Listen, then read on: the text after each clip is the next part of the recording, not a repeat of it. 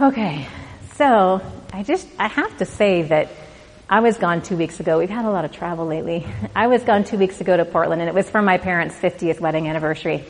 And it was an amazing time, but just like I said that Ben's heart is here with you today, my heart was here with you on the Sunday that I was missing. And I realized that a lot lately in praying for you, but also sometimes walking down the street or just doing things in my house, that I have this kind of grin on my face that's silly. And I think if people saw me, they'd be going, what is she grinning about? But I have to tell you what I'm grinning about is I'm thinking of you. I'm praying for you guys, and I love you so much, my church family, my Baltimore family, that I get a grin on my face. So I just wanted you to know how much I love you today and how much I care for you, that I'm praying for you, that I'm rooting for you, and I just adore all of you so much. So thank you for being here today. So there have been times in my life, as everybody has had, that stuff gets hard. And like this week, you get overwhelmed or something happens in your life that feels really out of control. And there have been times where I have handled that really well, where I have been able to access God's grace and peace and joy in the moment. And it's still hard, but the undercurrent of what I'm feeling, I'm okay. I'm all right. God's got me. And then there are other times where it's not like that at all, and where I feel overwhelmed, like a tidal wave has just crushed me, and I can't, it's really hard to function, it's hard to feel anything than that main overwhelming emotion. It's really hard to hear God's voice, and I know for me what the difference is. For me, what helps me and sometimes to really feel like I'm gonna be okay, versus those times where I feel like I don't know if I'm going to be okay. And so today I want to talk about that. Like how do we get to that I'm going to be okay? How do we have that relationship with God where we know we're going to be okay? So I want to start as an example. I want to talk a little bit about King David and such an amazing life. And so part of his story, some of the highlights of his life is he killed a lion and a bear. You know, he was a shepherd, and one of the shepherd's jobs is to make sure that the animals are okay, that he's tending. And so he killed a lion and a bear. And then later he was anointed by Samuel to be king of Israel after Saul, who was currently the king, was going to be not king anymore. God sent Samuel to anoint David as the next king. So Samuel goes to David's family, his father, and he says, basically, I need to see all your sons because one of them is going to be the next king. And so David's dad kind of parades all his sons by them, and it says here in 1 Samuel 16, when they arrived, Samuel took one look at Eliab and thought, so that's the oldest son, he thought, surely this is the Lord's anointed. So there must have been something about this brother that was, I don't know if he was good looking or tall or strong or just had a lot of charisma, but there was something about him that he was like, yeah, that's it. But then it goes on to say, but the Lord said to Samuel, don't judge by his appearance or height, for I have rejected him. The Lord doesn't see things the way you see them. People judge by outward appearance, but the Lord looks at the heart. And so God saw David's heart. He saw his heart, the relationship that they had, and that's what he loved. That's what he wanted to see. So then you go on after that and he kills Goliath, right? There's that whole fun story, and in it David says to Goliath, I come to you in the name of the Lords of heaven's armies, the God of the armies of Israel, whom you have defied. So he had like this righteous anger of how dare you come up against God? I don't care how tall you are or how strong you are. How dare you be that way towards God? So he had this just fierce love for God. And then we move on further from this person that has such an amazing heart to his downfall, where later on he has this affair with Bathsheba to the point where he ends up murdering her husband to try to cover up his own sin. So how in the world did David get from this person where God's talking about his heart and where he has this beautiful communion with God to someone that would commit adultery and murder someone? Where's the disconnect? So somewhere along there, as his life progressed, God's heart started to get farther, or David's heart started to get farther from God. And farther away from hearing his voice. And things changed. So I'm going to give you an example. Okay, this is my umbrella. I love this umbrella very, very much because when I was little, I had one that was clear like this one, and I loved to be out in the rain in my rain boots, stomping around, and I could see the rain coming down the side. So when I saw this one, I had to get it. But today, this umbrella is going to be an example of my heart before God and my spending time in his presence and mine being submitted and under his covering. So when I'm under God's covering, when I have a pure heart before God, then I am under this shelter. It protects me from rain. It protects me from different things. And so, but at times, as we're going through life, we start to kind of inch our way over, right? Where tough stuff happens and I get really busy and I maybe forget to read my Bible or pray, or something says something to me that I don't like, and I start to get angry, and slowly I'm slipping out from underneath the umbrella, out from underneath my relationship with God. And when that happens, the rain's coming and I am unprotected.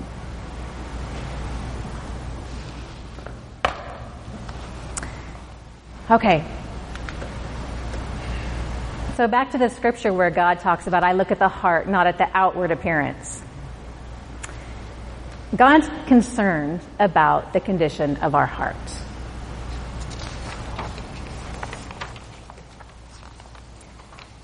So from the Bible, we learn that our hearts can be self-deceiving, deceitful, greedy, covetous, lustful, arrogant, lacking in reverence for God, perverse, and unable to feel regret for its own sin. Or our hearts can be gentle, humble, holy, faithful, upright, pure, steadfast, clean, loving towards God and others. So, as we go throughout our lives, if we do not have this ongoing communion relationship with God, then our heart can slip from that gentle, humble, holy, faithful, upright, and start to maybe pop up a little into the first category of self-deceiving, deceitful, lacking in reverence for God. So at some point, David stopped following God's heart and followed his own. And so what we can learn from David is that past encounters with God do not sustain an ongoing relationship with him. I'm going to say that again. Our past encounters with God do not sustain an ongoing relationship with him. So the difference between what I talked about earlier, times where I felt like God's got me, I'm good, even though this is really difficult and I'd rather not be going through this right now, but I'm okay, and the times where I'm not okay, is the condition of my heart. Where was I at before those circumstances happened to me? That really determines how I feel.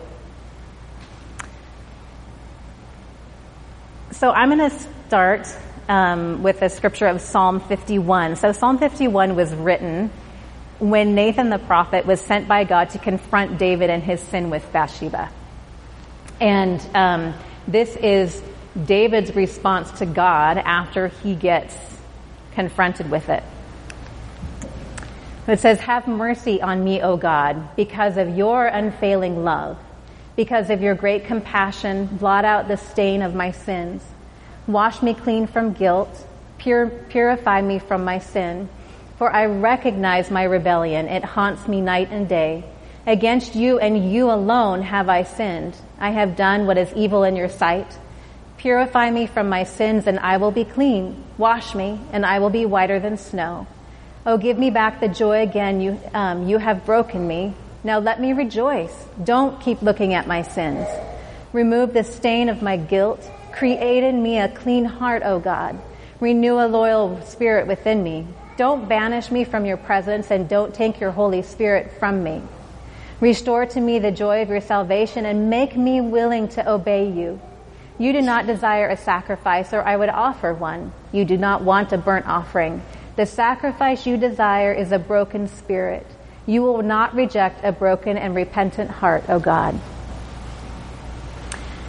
So I want to focus a little further on verses 10 through 12. Create in me a clean heart, O God. Renew a loyal spirit within me. Do not banish me from your presence, and don't take your Holy Spirit from me. Restore to me the joy of your salvation and make me willing to obey you. So as he's praying this, he's asking God to do a lot. And it kind of breaks down to this. He's asking God to create something new. And biblically that means cutting away, paring down, and polishing. He's asking God to renew, which is repairing, or to produce something completely new in us if needed. And he's asking for a right spirit. Well, a right spirit is our mind, our courage, our temper, our disposition. Is it accountable or uncontrollable? The seat of our mental acts, what we do with our brain up here and our thoughts, and the seat of our emotions or our desires. He is asking God to remake who he really is fundamentally, to put him back in that place of trusting God and having a relationship with him. So one of the things that's amazing about God is that, yes, he asks us to do different things. And David here is saying, help me to be willing to obey you. Because how many of us know that there are times where God's asked us to do stuff and we're like, I'm not doing that, right? And sometimes it takes God saying, you're going to be fine. It's okay. And God helping us be willing to obey him. But God, in his love for us, in his absolute desire to have a beautiful relationship with us, wants to give us things in return. So while we're under here, I'm under my umbrella of a good, pure heart before God in relationship with him. What are some of the benefits that we can get from this? Does anyone want to give me an idea of what you think some of the benefits are? His presence. His presence. Yes, we can more easily feel his presence. That's a good one. Anything else? Protection. Good. What'd she say? Internal peace. Big one. Yes. Good. What else? Security. Anything else? Stay dry. What? Stay dry. Stay dry. Okay. Anything else? Strength. And what about forgiveness? What about a better ability to hear his voice when you need to? Right? There are a lot of benefits to this. So, how do we get a clean heart? We all got a clean heart and a new start when we accepted Jesus into our heart in the first place, right? God washes us white as snow. It's done. But then sometimes we kind of slip out from under his presence. So how do we get back into that place of having that heart before God? Well, the short answer is God does it, right? Because it's very clear when David is saying, create in me a clean heart.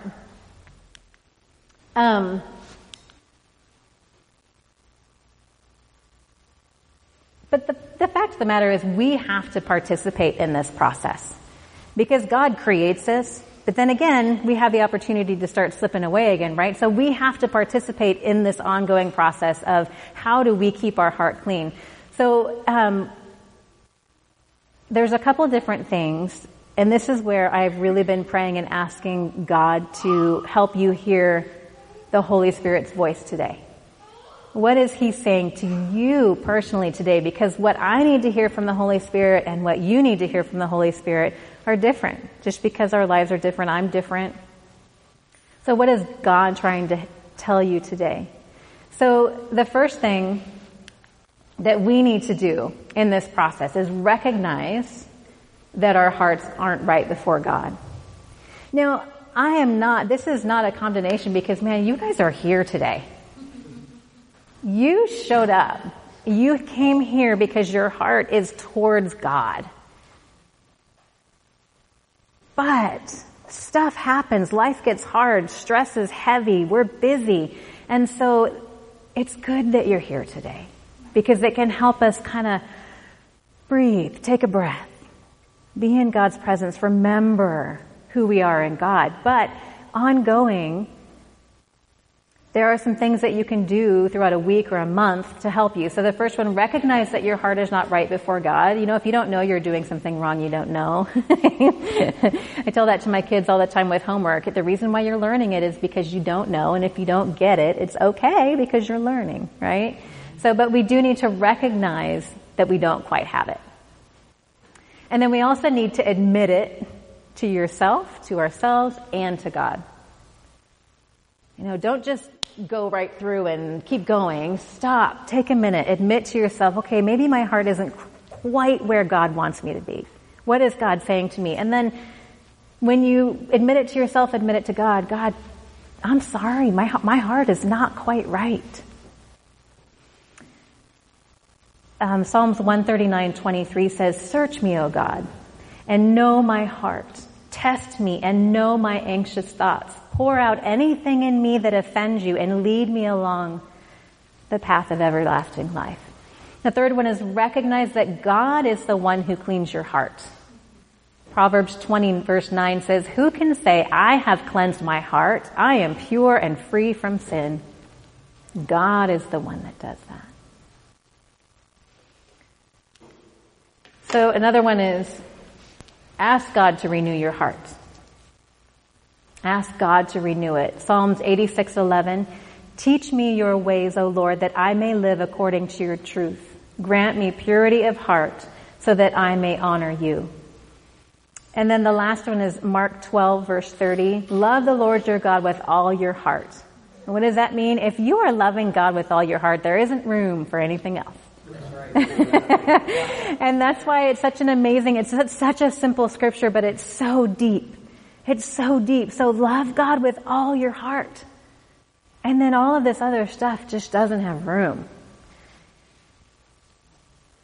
So for me, honestly, this is something that I do regularly. Because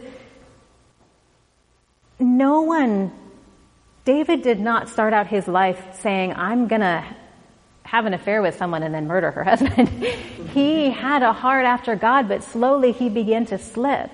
And I don't want to start that. I don't want to start down that path. And so for me, these steps that I share with you is a regular thing in my life. Where I take time and I stop everything. I put my phone in a different room or I turn it off and God, search my heart. What is it in me that is separating me from you? And I listen. What is he saying? What is he telling me? And then I ask for forgiveness for that thing. And I ask him to remake that spot in my heart that needed help. Because I don't want to miss the fact that I'm slipping. I have definitely learned in my life that being under here, there's no better place. There is no better place.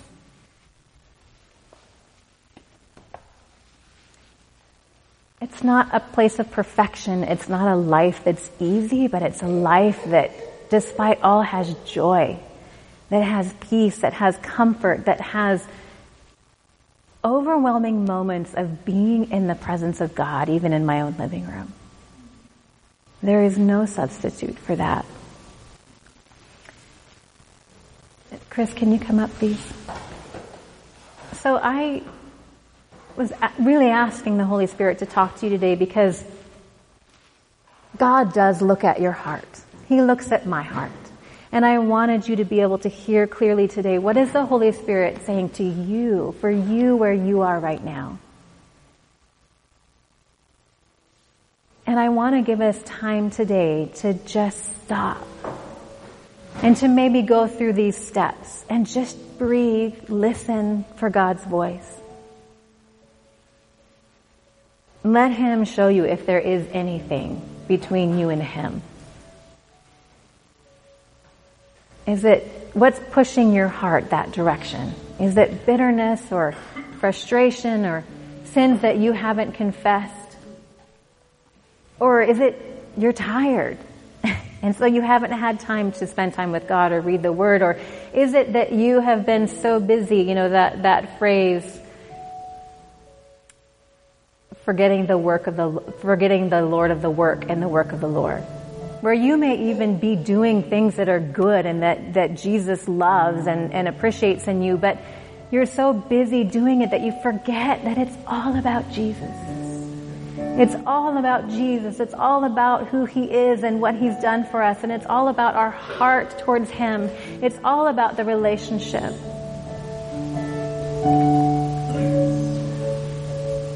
So I want to give us some moments for personal prayer. And I want to challenge you too. Please come up to me sometime and ask me how my heart is doing.